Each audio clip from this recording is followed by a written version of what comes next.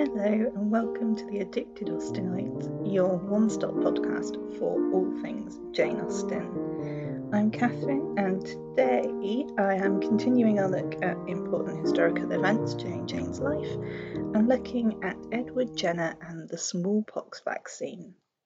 Just a quick disclaimer, I am going to be talking about some of the symptoms of smallpox to give you a general idea of what it is, so maybe don't listen to this episode while you're eating. You have been warned. Today, thankfully, and in no small part thanks to Edward Jenner and his work, smallpox is an X virus. It was declared eradicated by the World Health Organization in 1980. So smallpox doesn't exist anymore, and it's not something that we have to worry about today. However, during Jane's lifetime, it was a big problem. We know that Jane herself never had smallpox, and neither really did anybody in her immediate family, but we do know that her friend, Martha Lloyd, later wife of Jane's brother Francis, their family was stricken by smallpox. It led to the death of Martha's brother, and it left Martha scarred for the rest of her life.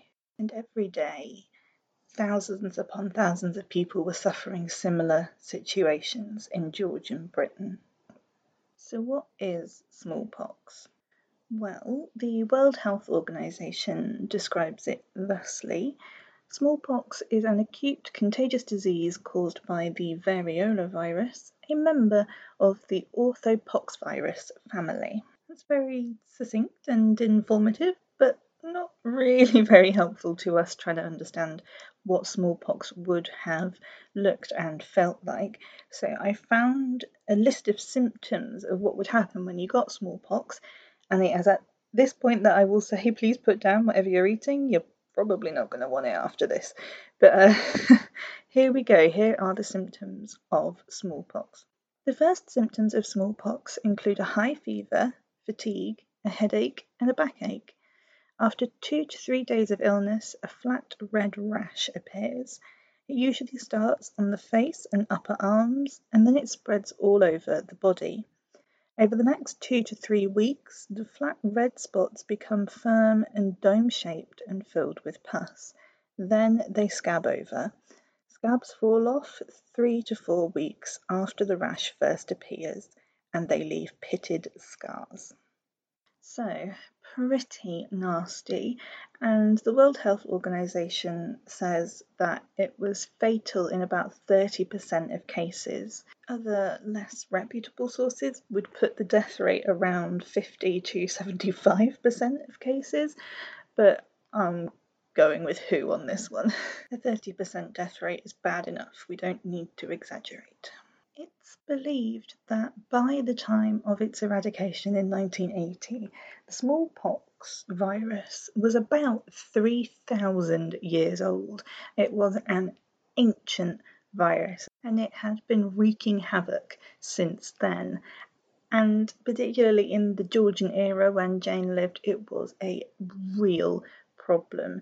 In Georgian Britain, about 400,000 people a year were dying from smallpox. And this is where we come to Edward Jenner. Now, to be fair, there was already some form of smallpox inoculation going on in the 18th century in India, Africa, and China. And Edward Jenner was not the first to discover the process of vaccination, but, and I quote, he was the first person to confer scientific status on the procedure and to pursue its scientific investigation. And that's really why he is remembered as the forefather of vaccination. So, who was he and what did he do? Edward Jenner lived from 1749 to 1823. He was born in Berkeley in Gloucestershire, and he was the 8th of 9 children to his parents, who were the Reverend Stephen Jenner and his wife Sarah Jenner. Edward went to school as a young boy, and at the age of 14 he was apprenticed to a surgeon in a little town called Chipping Sodbury, and he decided that he was going to pursue a medical career as a surgeon. After the apprenticeship, he goes to St George's Hospital in London in 1770 and completes his medical training. He then moves back to Berkeley in 1772 and becomes the local practitioner and surgeon. It's during these years of medical apprenticeship and medical training that Edward himself is inoculated for smallpox, and he learns about a process called variolation. So that's a lot of technical jargon, and I'm going to be honest, when I first read it, I was completely confused. I didn't know there were so many different facets of inoculation. So I found a really good explanation that finds the different parts of inoculation and what's really going on. And it goes like this. Inoculation is the process of introducing a small amount of viral matter into the body in order to teach the body's immune system to fight off the virus, thus making the patient immune to future infection. Variolation used viral matter from smallpox patients, usually pus from a light case of smallpox. So that is the process that Edward Jenner has undergone himself and is also using on his patients when he's practicing medicine in the 1770s. Unfortunately, variolation was quite a problematic way of inoculating people against smallpox. It was never a risk-free procedure. It was quite possible that a patient could die from the procedure, and also because you're infecting people with this mild form of smallpox, it was entirely possible that the patient could then spread smallpox to other people and cause an epidemic, which you really don't want. And even King George III himself lost a son to variolation. So really, a better way to inoculate against smallpox needed to be found, and that is where Edward Jenner comes in. Because of his variolation inoculation against smallpox, Jenner did suffer in his general health for the rest of his life, and he wanted to find a safer way to inoculate. And the idea for his vaccination came from country law that suggested that people that caught cowpox, a different virus, would then not catch smallpox later on when it was present in the surrounding area. This intrigued Jenner because cowpox was a much milder virus and was much safer to catch in relative terms to smallpox. So if it could be proved that cowpox sufferers didn't catch smallpox, there could be a connection and a safer way to make people immune to smallpox. So Jenner began researching, and he came up with the idea that if you inoculated somebody with the cowpox virus, they should then become immune to smallpox, and by 1796 he was ready to deliver his first vaccination. An opportunity presented itself in May of 1796 when a dairymaid called Sarah Nelms went to Jenner about a rash on her hand, and Jenner diagnosed her with cowpox because one of the cows that she tended to had recently had it as well. This gave Jenner the material that he needed to carry out his first vaccination. He chose a young boy to vaccinate, a little boy called James Phipps, who was the son of his gardener and had not suffered from smallpox yet in his life. So, on the 14th of May, Jenner made a few scratches on James's arm and put some of the cowpox material from Sarah into these scratches on James's arm. The vaccinations in the Georgian era weren't quite as clean as what we have today. Today, of course, we just get a simple injection and it's all over and done with. In the early days, you would have to cut yourself and open up a wound, which you then rubbed the virus material into to get it into your bloodstream. So following his vaccination, a few days later, James did become mildly ill with a low-grade cowpox virus. He did experience some discomfort and general ill feeling, but eventually, about a week later, he did make a full recovery, so it was a perfectly safe thing to do. So now what Jenna had to do was to find out if James Phipps could now get smallpox, now that he had had the cowpox virus in his system.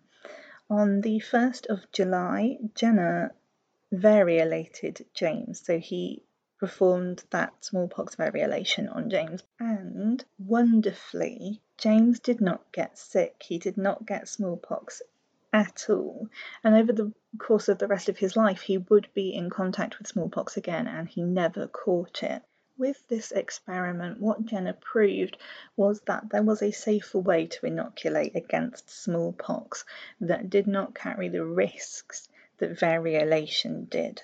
In 1798, Jenner published his research in a book with a really catchy title, An Inquiry into the Causes and Effects of the Variolae Vaccinae, a disease discovered in some of the western counties of England, particularly Gloucestershire, and known by the name of the cowpox.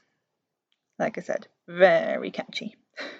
He also continued to study and conduct more experiments and managed to confirm his original theory and back it up with more data. This new information, of course, took the medical world by storm. Unfortunately, it wasn't quite as popular as Jenner had hoped. Though it was a much safer way to inoculate somebody against smallpox, there were a few issues, logistically speaking, in that it was difficult to get hold of a cowpox virus rather than a smallpox virus. So it wasn't as easy to vaccinate as it was to variolate. And also, the variolators were a bit annoyed because they were making quite a lot of money from their inoculations, and the idea that there was a safer way to do it that could be cheaper as well didn't sit very well with them. However, it did gain in popularity, and during the Victorian era, sometime after Jenner's death, vaccination over variolation became the national way of vaccinating against smallpox, and variolation was outlawed. So it did have a massive, massive impact, and eventually did lead to the eradication of smallpox entirely. So that is the history of Edward Jenner and the smallpox vaccine. And now I'm going to bring it back round to Jane Austen, because obviously. Now, we don't know for certain that Jane herself was inoculated against smallpox. We do know that in the 1790s, her friend and neighbour, Mrs. Lefroy, campaigned for all of the children in the area to be vaccinated against smallpox. And Jane's brother Edward had his entire family vaccinated in 1810. We also know that even if Jane wasn't vaccinated herself, she definitely knew of the science behind it and supported it. She writes in a letter about reading Jenner's pamphlet at a party.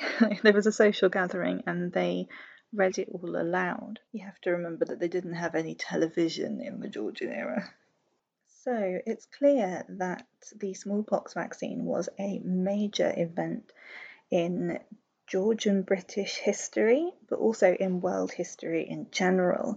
And even though it might not receive the same attention and enthusiasm as, for example, the wars that were going on during this time, that could be considered a bit more exciting than dealing with sick people and the scientific process, it is just as, if not more important, because thanks to Edward Jenner and his vaccine and his scientific research, we managed to eradicate smallpox completely, and we are on the way to getting rid of other fatal diseases as well.